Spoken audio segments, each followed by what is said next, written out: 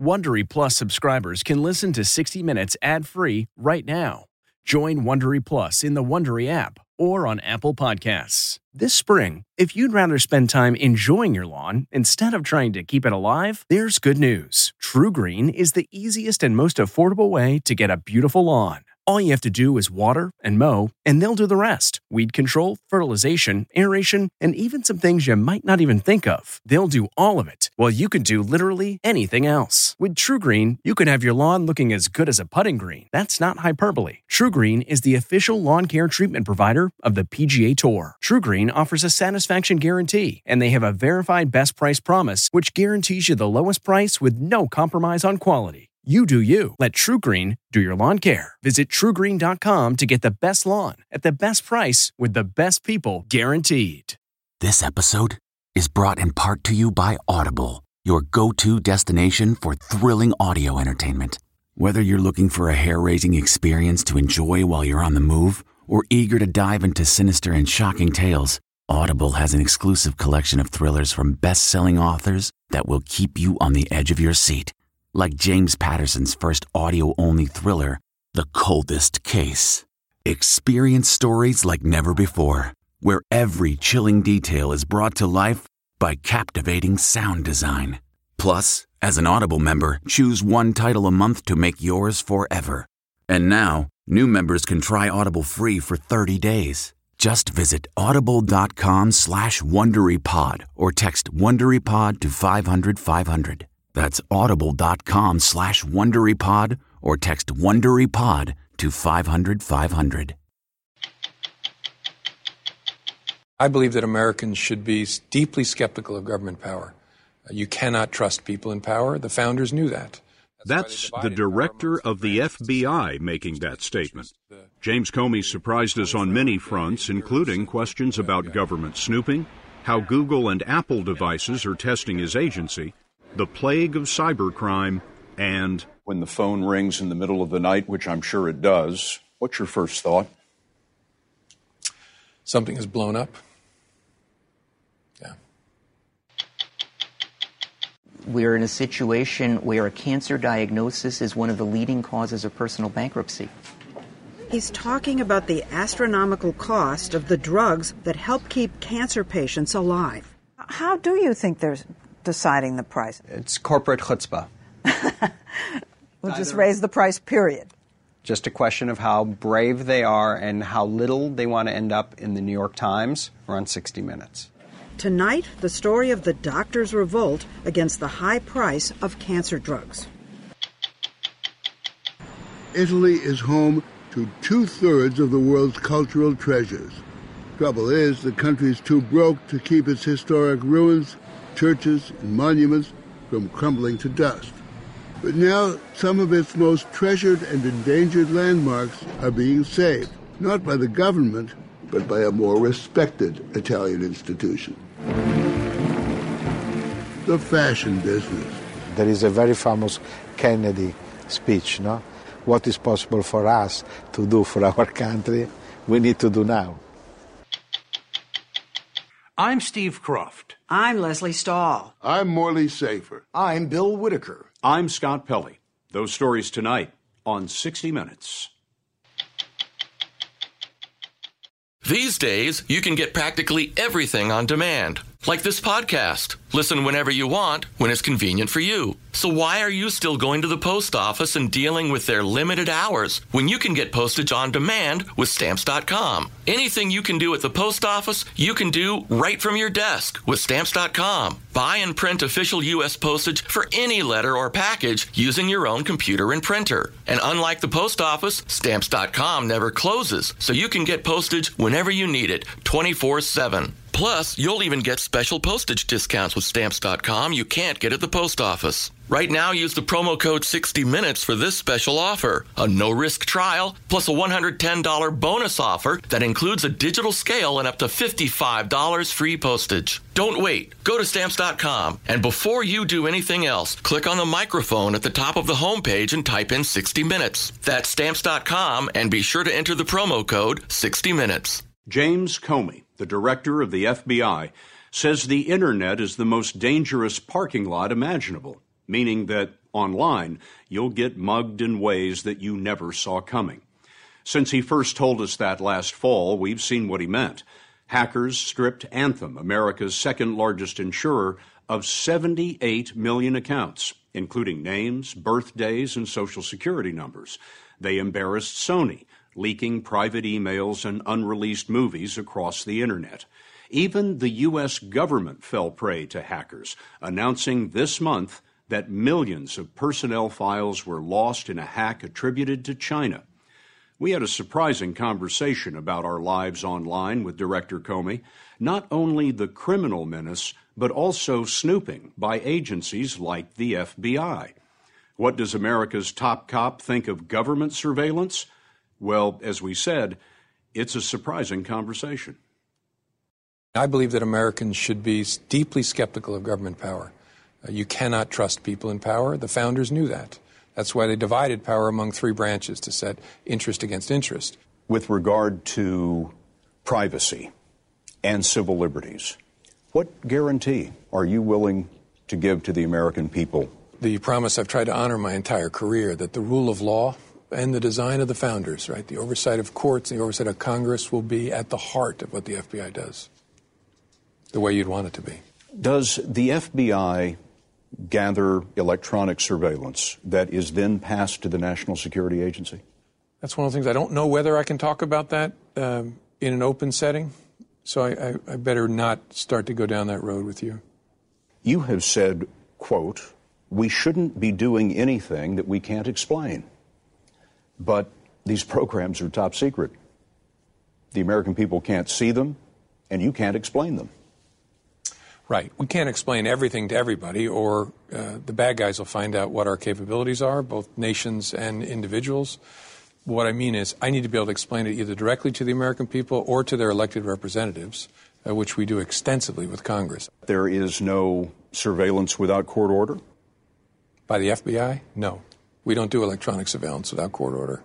You know that some people are going to roll their eyes when they hear that. Yeah. But we cannot read your emails or listen to your calls without going to a federal judge making a showing of probable cause that you are a terrorist, an agent of a foreign power, or a serious criminal of some sort, and get permission for a limited period of time to intercept those communications. It is an extremely burdensome process, and I like it that way. That's a principle over which James Comey is willing to sacrifice his career. He proved it in 2004 when he was Deputy Attorney General. Comey was asked to reauthorize a package of top-secret, warrantless surveillance targeting foreign terrorists. But Comey told us significant aspects of the massive program were not lawful. He wouldn't be specific because it's still top secret. This was not something you were willing to stand for. No, I was the Deputy Attorney General of the United States. We were not going to reauthorize, or participate in activities that did not have a lawful basis. At the time, Comey was in charge at the Justice Department because Attorney General John Ashcroft was in intensive care with near-fatal pancreatitis. When Comey refused to sign off, the President's Chief of Staff, Andy Card, headed to the hospital to get Ashcroft's okay. You got in a car with lights and siren and raced to the hospital to beat the President's Chief of Staff there. Yep, raced over there, ran up the stairs, got there first. What did you tell the Attorney General lying in his hospital bed? Not much, because he was very, very bad off. Tried to see whether he was oriented as to place and time, and it was clear to me that he wasn't. Tried to have him understand what this was about, and it wasn't clear to me that he understood what I was saying. So I sat down to wait. To wait for Andy Card, the President's Chief of Staff. Yeah, then White House Counsel Gonzalez. They spoke to Attorney General Ashcroft and said that the program should be reauthorized, and you were there to argue that it should not be. How did it end?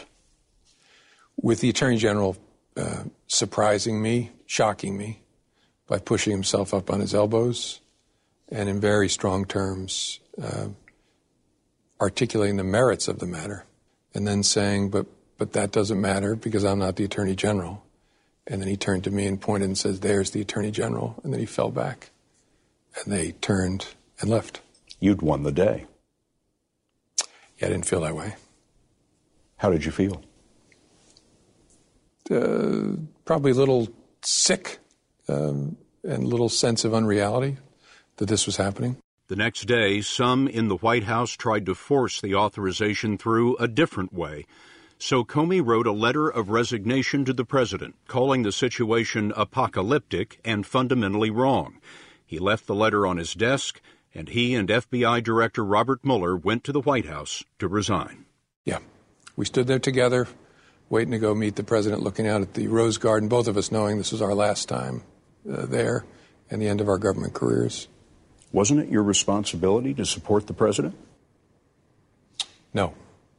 No, my responsibility, I took an oath to support and defend the Constitution of the United States. This was something the president wanted to go forward with, and you were standing in front of the president of the United States telling him he shouldn't do it, and if he did, you'd quit. Do I have that right? I don't think I expressly threatened to quit at any point, but that was understood.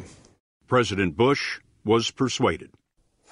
The program that we've discussed, as I understand it, was in fact reauthorized, but in a modified form.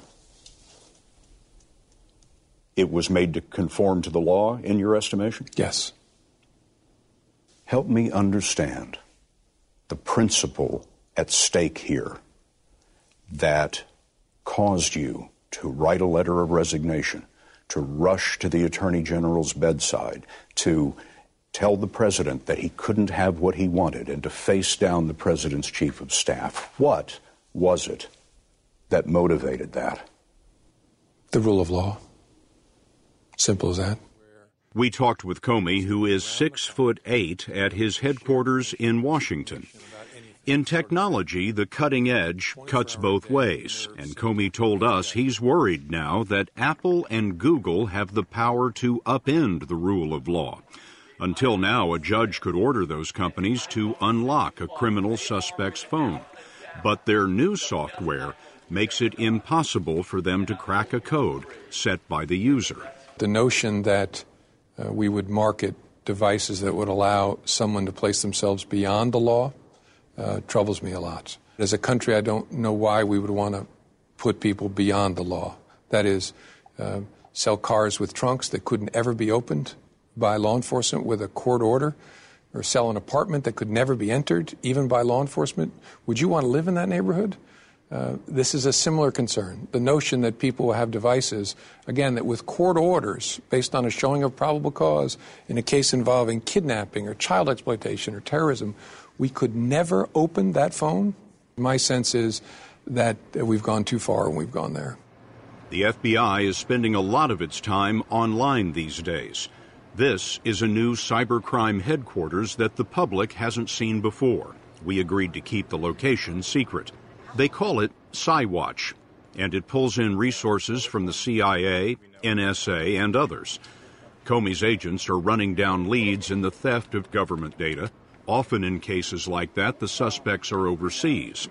So the trouble is, in cyberspace, where do you put the handcuffs? It's too easy for those criminals to think that I can sit in my basement halfway around the world and steal everything that matters to an American, and it's a freebie because I'm so far away. A lot of those people are operating in countries where they're not going to be given up to the United States. Yes. Russia, China, elsewhere. Yep, a challenge that we face.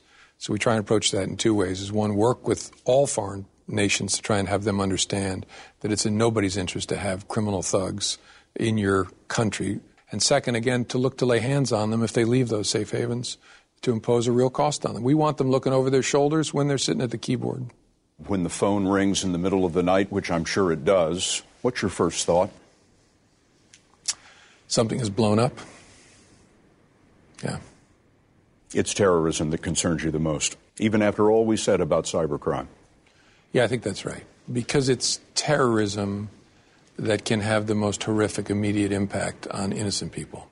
In the age of terrorism, the budget of the FBI has doubled, adding capabilities like this reference library for bombs. Since 2003, they've analyzed 100,000 bombs sent here from 40 nations. From blasted remains like this circuit board, they can piece together the what and the how that lead to the who. It's just some of the 21st century technology that is transforming the 106-year-old Bureau. We also saw a new virtual world where agents are put through any nightmare that instructors can program into their goggles. To their mind's eye, they're in an alley or they're in an apartment building or they're coming into a house because the computer can create that through the virtual reality glasses that they wear. It's a great way to be able to train lots of people for lots of different missions, all in a big empty room. FBI, let me see your hands! We're told that the deadliest avatar is a little old lady with a handgun. Subject detained! We also traveled to a town that doesn't exist on any map. It's a crime scene training ground. And when we were there, the agents were using lasers to figure out from which direction shots were fired. A fog machine reveals the beam in daylight, but in this indoor town, it can be night if need be. With what the FBI can do expanding so rapidly, James Comey keeps this memo right on his desk to remind him of what the Bureau shouldn't do. Marked secret, it's a 1963 request from FBI Director J. Edgar Hoover, titled Martin Luther King, Jr., Security Matter, Communist. Hoover requests authority for technical surveillance of King. The approval is signed by Attorney General Robert Kennedy. There was no court order. It was the signature of the FBI director and the signature of the Attorney General. Yep, and then open-ended. No time limit, no space restriction, no review, no oversight. And given the threats in the world today, wouldn't that make your job so much easier? In a sense, but also in a sense, we would give up so much that makes sure that we're rooted in the rule of law, that I'd never want to make that trade. Some of the worst of the FBI's history is in its investigation of Dr. King. So on Comey's orders, FBI Academy instructors now bring new agents here to talk about values lost in the pursuit of the man who became a monument. Character, courage, collaboration, competence. We have to be able to call on those tools in our toolbox to be able to make sure that we are correcting some of the things that happened in the past. What's the lesson?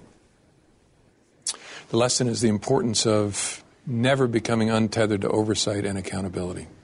I want all of my new special agents and intelligence analysts to understand that portion of the FBI's history, the FBI's interaction with Dr. King, and draw from it an understanding of the dangers of falling in love with our own rectitude. Welcome to Play It, a new podcast network featuring radio and TV personalities talking business, sports, tech, entertainment, and more. Play it at play.it. Cancer is so pervasive, it touches virtually every family in this country. More than 1 out of 3 Americans will be diagnosed with some form of it in their lifetime. And as anyone who's been through it knows, the shock and anxiety of the diagnosis is followed by a second jolt, the high price of cancer drugs. They are so astronomical that a growing number of patients can't afford their copay, the percentage of their drug bill they have to pay out of pocket. As we first reported in October, this has led to a revolt against the drug companies led by some of the most prominent cancer doctors in the country. We're in a situation where a cancer diagnosis is one of the leading causes of personal bankruptcy. Dr. Leonard Sauls is chief of gastrointestinal oncology at Memorial Sloan Kettering, one of the nation's premier cancer centers. And he's a leading expert on colon cancer. So are you saying, in effect, that we have to start treating the cost of these drugs almost like a side effect from cancer? You know? I think that's a fair way of looking at it. We're starting to see the term financial toxicity being used in the literature. Individual patients are going into bankruptcy trying to deal with these prices. The general price for a new drug is what? They're priced at well over $100,000 a year. And remember that many of these drugs, most of them, don't replace everything else. They get added to it. Right. And if you figure one drug costs $120,000 and the next drug's not going to cost less, you're at $250,000 in drug costs just to get started. I mean, you're dealing with people who are desperate. I do worry that people's fear and anxiety is being taken advantage of. And yes, it costs money to develop these drugs, but I do think the price is too high. The drug companies say it costs over $1 billion to bring a new drug to market, so the prices reflect the cost of innovation. The companies do provide financial assistance to some patients, but most people aren't eligible. So many in the middle class struggle to meet the cost of their co-payments. Sometimes they take half doses of the drug to save money or delay getting their prescriptions refilled. Dr. Salz's battle against the cost of cancer drugs started in 2012 when the FDA approved Zaltrap for treating advanced colon cancer.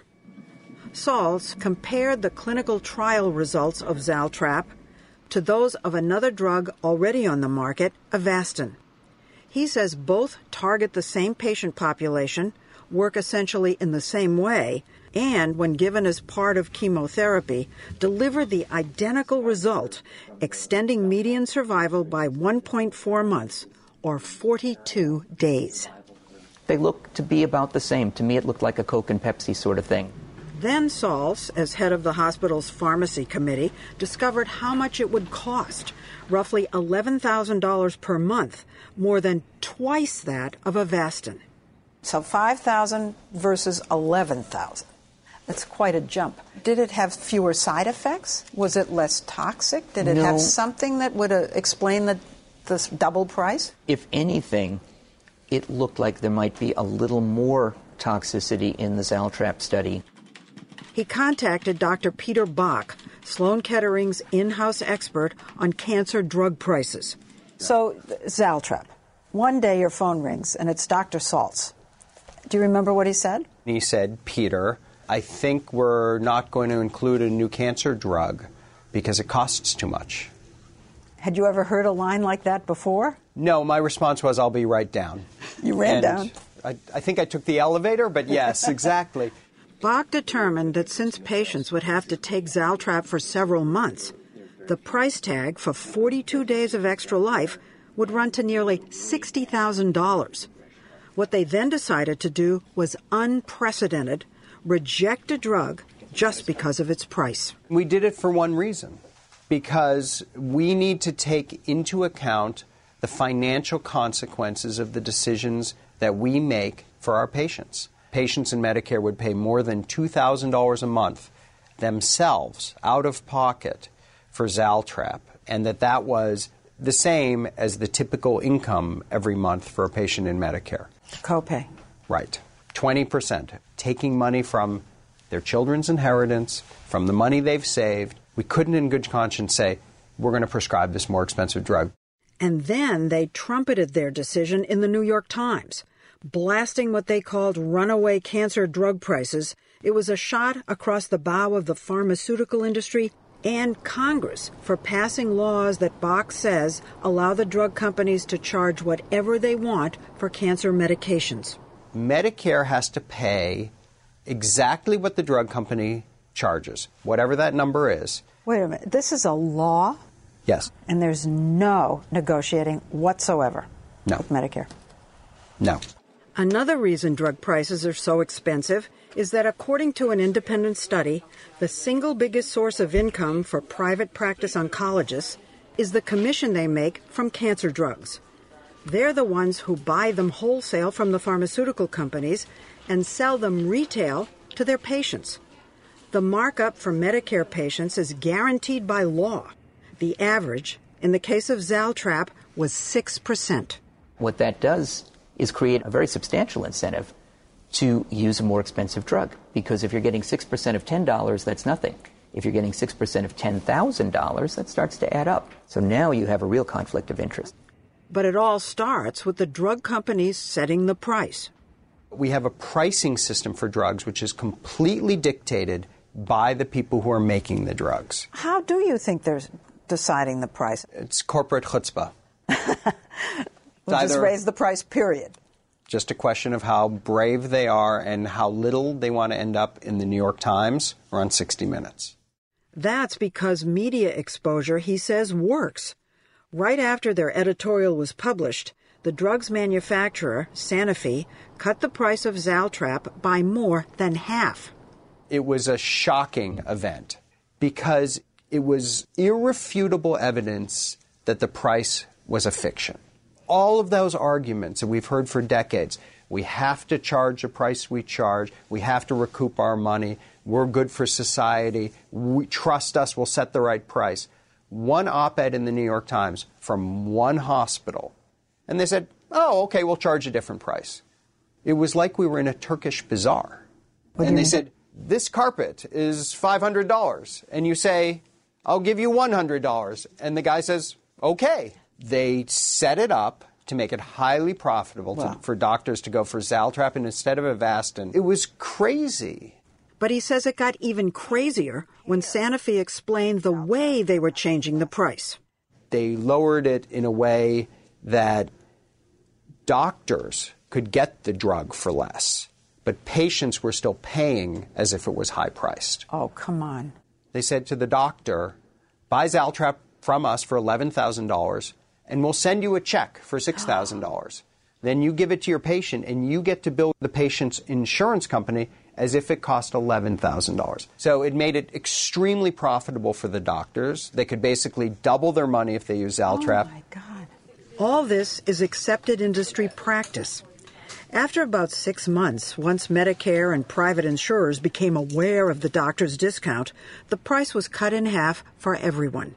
The drug companies have to put a price on a medicine that reflects the cost of developing it, which is very expensive and takes a long period of time, and the value that it can provide. John Castellani is president and CEO of PhRMA, the drug industry's trade and lobbying group in Washington. If you are taking a drug that's no better than another drug already on the market and charging twice as much, and everybody thought the original drug was too much. We don't set the prices, I know, what the but you patient can't. pays. What a patient pays is determined by his or her insurance. Are you saying that the pharmaceutical company is not to blame for how much the patient is paying? You're saying it's the insurance company? I'm saying the insurance model makes the medicine seem artificially expensive for the patient. He's talking about the high copay for cancer drugs. If you're on Medicare, you pay 20%. 20% of $11,000 a month. Why should it be a lot more than 20% of $5,000? Well, why should it be 20% instead of 5%? Why should it be $11,000 a month? Because the cost of developing these therapies is so expensive. Then why did Sanofi cut it in half? When they got some bad publicity? I can't respond to a specific company. Sanofi declined our request for an interview, but said in this email that they lowered the price of Zaltrap after listening to early feedback from the oncology community and to ensure affordable choices for patients. High cancer drug prices are harming patients because either you come up with the money or you die. Hegat Kantarjian shares the Department of Leukemia at MD Anderson in Houston. Inspired by the doctors at Sloan Kettering, he enlisted 119 of the world's leading leukemia specialists to co-sign this article about the high price of drugs that don't just add a few weeks of life, but actually add years, like Gleevec. It treats CML, one of the most common types of blood cancer. It used to be a death sentence, but with Gleevec, most patients survive for 10 years or more. This is probably the best drug we ever developed in cancer. In all cancers? So far. And that shows the dilemma, because here you have a drug that makes people live their normal life, but in order to live normally, they are enslaved by the cost of the drug. They have to pay every year. You have to stay on it. You have to keep taking it. You have to stay on it indefinitely. Gleevec is the top-selling drug for industry giant Novartis, bringing in more than $4 billion a year in sales, $35 billion since the drug came to market. There are now several other drugs like it, so you'd think that with the competition, the price of Gleevec would have come down. And yet the price of the drug tripled from $28,000 a year in 2001 to $92,000 a year in 2012. Are you saying that the drug companies are raising the prices on their older drugs, not correct. just the new ones? So you have a new drug that might come out at $100,000, but they're also saying the old drugs have to come up to that price too? Exactly. They are making prices unreasonable, unsustainable, and, in my opinion, immoral. When we asked Novartis why they tripled the price of Gleevec, they told us Gleevec has been a life-changing medicine. When setting the prices of our medicines, we consider the benefits they bring to patients, the price of existing treatments, and the investments needed to continue to innovate. This is quite an expensive medication. Dr. Kentarjian says one thing that has to change is the law that prevents Medicare from negotiating for lower prices. This is unique to the United States. If you look anywhere in the world, there are negotiations, either by the government or by different regulatory bodies to regulate the price of the drug. And this is why the prices are 50 to 80% lower anywhere in the world compared to the United States. 50 to 80%? 50 to 80%. The same drug? Same drug. American patients end up paying 2 to 3 times more for the same drug compared to Canadians or Europeans or Australians and others. Now, Novartis, which makes Gleevec, says that the price is fair because this is a miracle drug. It really works. The only drug that works is a drug that a patient can afford. The challenge, Dr. Salz at Sloan Kettering says, is knowing where to draw the line between how long a drug extends life and how much it costs. Where is that line? I don't know where that line is, but we as a society have been unwilling to discuss this topic. And as a result, the only people that are setting the line are the people that are selling the drugs. Since we first broadcast our story, President Obama asked Congress to change the law and allow Medicare to negotiate prices with drug manufacturers. Few believe, however, that Congress will let that happen anytime soon. Welcome to Play It, a new podcast network featuring radio and TV personalities talking business, sports, tech, entertainment, and more. Play it at play.it. It's estimated that Italy is home to 2/3 of the world's cultural treasures. Trouble is, the country's too broke to keep its historic ruins, churches, and monuments from crumbling to dust. Italy's up to its neck in debt. Taxes go unpaid. Corruption in an overstuffed bureaucracy is rife. But now, some of its most treasured and endangered landmarks are being saved, not by the government, but by a more respectable Italian institution, the fashion business. As we reported last October, it stepped in to rescue some of Italy's most iconic sites, among them the very symbol of its rich, violent, and inventive history, the Colosseum in Rome.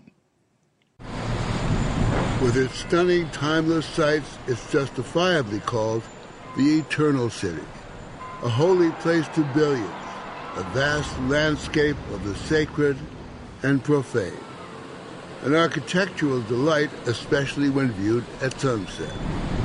And smack in the middle is the Colosseum, the greatest surviving wonder of the ancient world, a memorial to the rise, decline, and fall of Imperial Rome, a place truly colossal. We think it seats about 50,000 people, but this number depends on how wide you think the Roman behind was. If you think that they had big behinds, then you calculate less. Small behinds, you calculate more. This is the Temple of Venus in Rome. Backsides aside, Professor Kimberly Bowes is the director of the American Academy in Rome and an expert on ancient Mediterranean history, who knows every inch of the Colosseum. She's taking us to the very top level, far above where tourists tread, for a site that over the centuries very few people have seen firsthand. The view is terrifying. The view is extraordinary. Look at this. This is where the poor people sat. You really get the scale of this building here, though. Look how big this is. Look how big this is. People are ants. The place was built by the hands of slaves in just 10 years, finished a mere half-century after the crucifixion. The performers here were gladiators, wild animals, even comedians. I gathered that this place was the entertainment center, the Broadway of its day, yes? In a way, the whole point is to produce marvels, to produce a spectacle that would have amazed the audience. The people with the most power, the senators, are down at the bottom, and the people with the least power, the slaves and the women, are up at the top. Women? Women. You don't want women to get too close to gladiators. You have to keep them separate, because your greatest fear, you have two fears if you're a Roman man. One is that your slave is going to kill you one day in your bed. And your second fear is that your wife is going to run off with a slave like a gladiator. This is what everyone's afraid of, so you've got to put the women up on the top. So even though the gladiators were slaves, they were kind of the movie stars of their day. They were. And we turn to Hollywood for an idea of how it all might have looked. There's a moment in Gladiator where Russell Crowe walks out right where we are. Professor Bose gives the filmmakers high marks for the historical accuracy of their computer recreation of the Colosseum. The whole drama is really the reenactment of Roman conquest, the continual expansion of the empire. Backstage was actually underground, the basement. Until recently, this was just filled with dirt.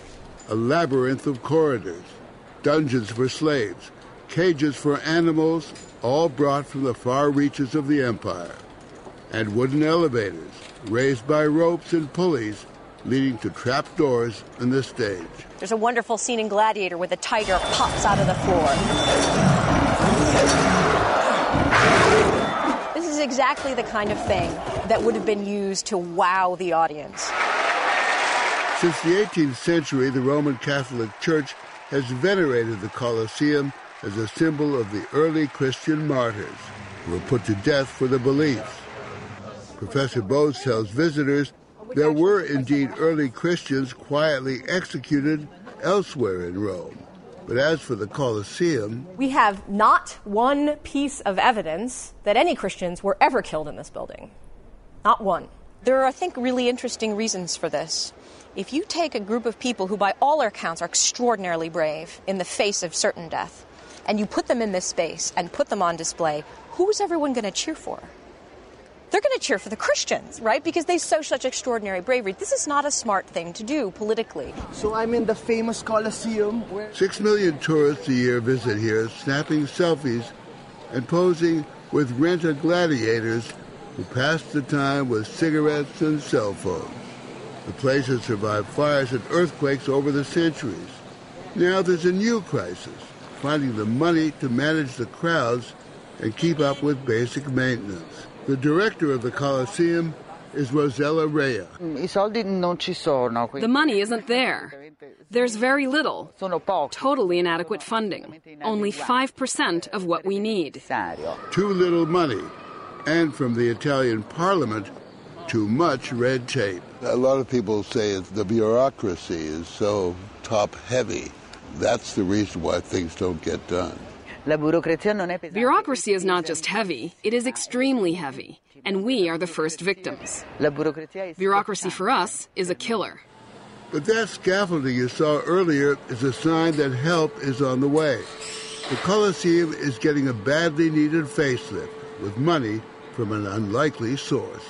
To prevent further ruin, a benefactor is spending an arm and a leg, $35 million, on a place where 2,000 years ago, gladiators and slaves literally lost arms, legs, and lives, and all in the name of show business. The benefactor is Diego Della Valle, a prominent Italian businessman who knows a lot about the business of showing. Della Valle is CEO of Tod's, the luxury leather goods company.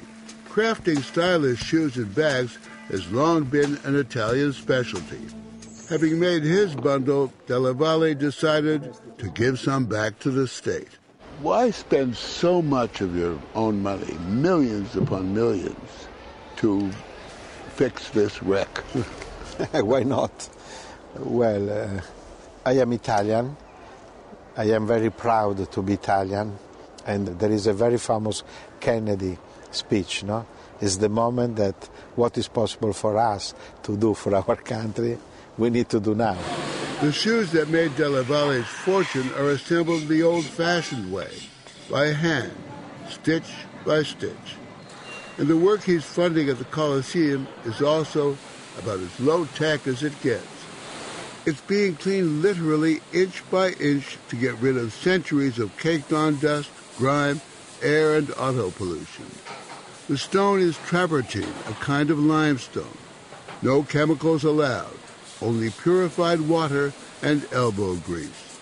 Days, weeks, months, years on end of scrubbing, built by hand, saved by hand. How long is it going to take? The Colosseum? Yeah. I think 3 years from now. And what will it look like, do you think, when they're finished? I am very curious. To get some idea, we were shown a few sections that have been completely cleaned. 2,000 years old and looking almost brand new. And in the world of high style, it's become fashionable to follow Della Valle's example. An entire parade of fashionistas are bankrolling similar worthy causes. The Fendi Fashion House donated $3.5 million for some new plumbing for a familiar waterworks. It's the Trevi Fountain. Marcello, come here.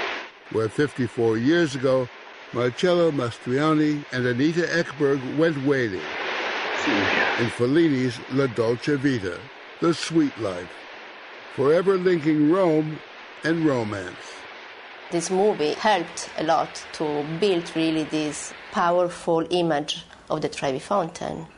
Cinema has a big power. Silvia Fendi's grandfather started the business 90 years ago. And as we spoke, huge crowds had a last chance to throw in a coin before the closing of the site for repairs. It means that you will be in good health in order to come back. So it's very important for us. This country gave us a lot. And so it's nice at a point to give back something. Elsewhere in Rome, the Bulgari Fashion House is paying to clean and repair the Spanish Steps, where tourists stop to rest their feet. A Japanese fashion company with ties to Italy is restoring the Pyramid of Cestius, built to honor a noble Roman 2 decades before the birth of Christ and after the Roman conquest of Egypt. And in Venice, the 400-year-old Rialto Bridge over the Grand Canal will be cleaned and strengthened, thanks to $7 million from this man, Renzo Rosso. Is the government too poor, too broke to maintain its treasures? No, I think we have to face with the reality. The reality is that they don't have money. Rosso is a farmer's son, a self-made man known as the jeans genius, as in diesel jeans. He built the brand from the ground up, expanding into other businesses and becoming a billionaire several times over. And I want more shorts. His sleek headquarters rival anything in Silicon Valley, what with the espresso bars and daycare, where kids learn the international language of business. Clap out! Clap in! But the fashion industry is a rare bright spot in the stagnant Italian economy. And these workers are the lucky ones. Elsewhere, fully half the country's young adults are unemployed. There's corruption, public and private, and widespread tax evasion. The Italian people are tired of this corruption because we have too many people that steal, too many people that put the money in his pocket. We have 40% of people doesn't pay tax. Can you imagine? 40% is unbelievable. Pope Francis talks about the problem in scathing terms, saying corrupt politicians, businessmen, and priests are everywhere. In Italia, and the country's new young Prime Minister, Matteo Renzi, has declared war on the political establishment, saying the whole system should be scrapped. Diego Della Valle agrees. I think it's possible now to open a new way. The old point of view was without any sense. I opened a new point of view. I push for the new point of view. But as Della Valle's scrubbers continue their work, it's worth noting that his generous offer to restore the country's greatest monument was mired in a bureaucratic mud for nearly 3 years before work could begin. This is the real challenge that Italy has. This is why sites are closed and monuments are falling down.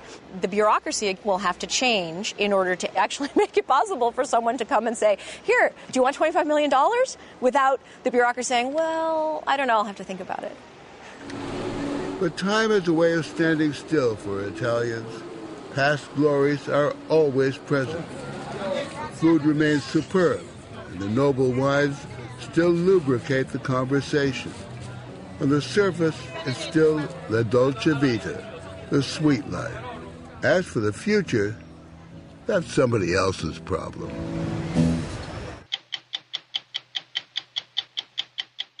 How does 60 Minutes gain access to Italy's treasures?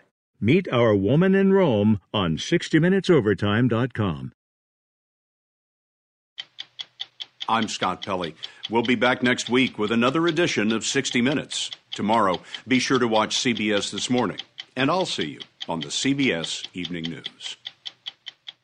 If you like 60 Minutes, you can listen early and ad-free right now by joining Wondery Plus in the Wondery app or on Apple Podcasts. Prime members can listen ad-free on Amazon Music. Before you go, tell us about yourself by filling out a short survey at Wondery.com/survey. Are you a fan of 60 Minutes? You can represent the most watched series on television with shirts, sweatshirts, mugs, and more at ParamountShop.com.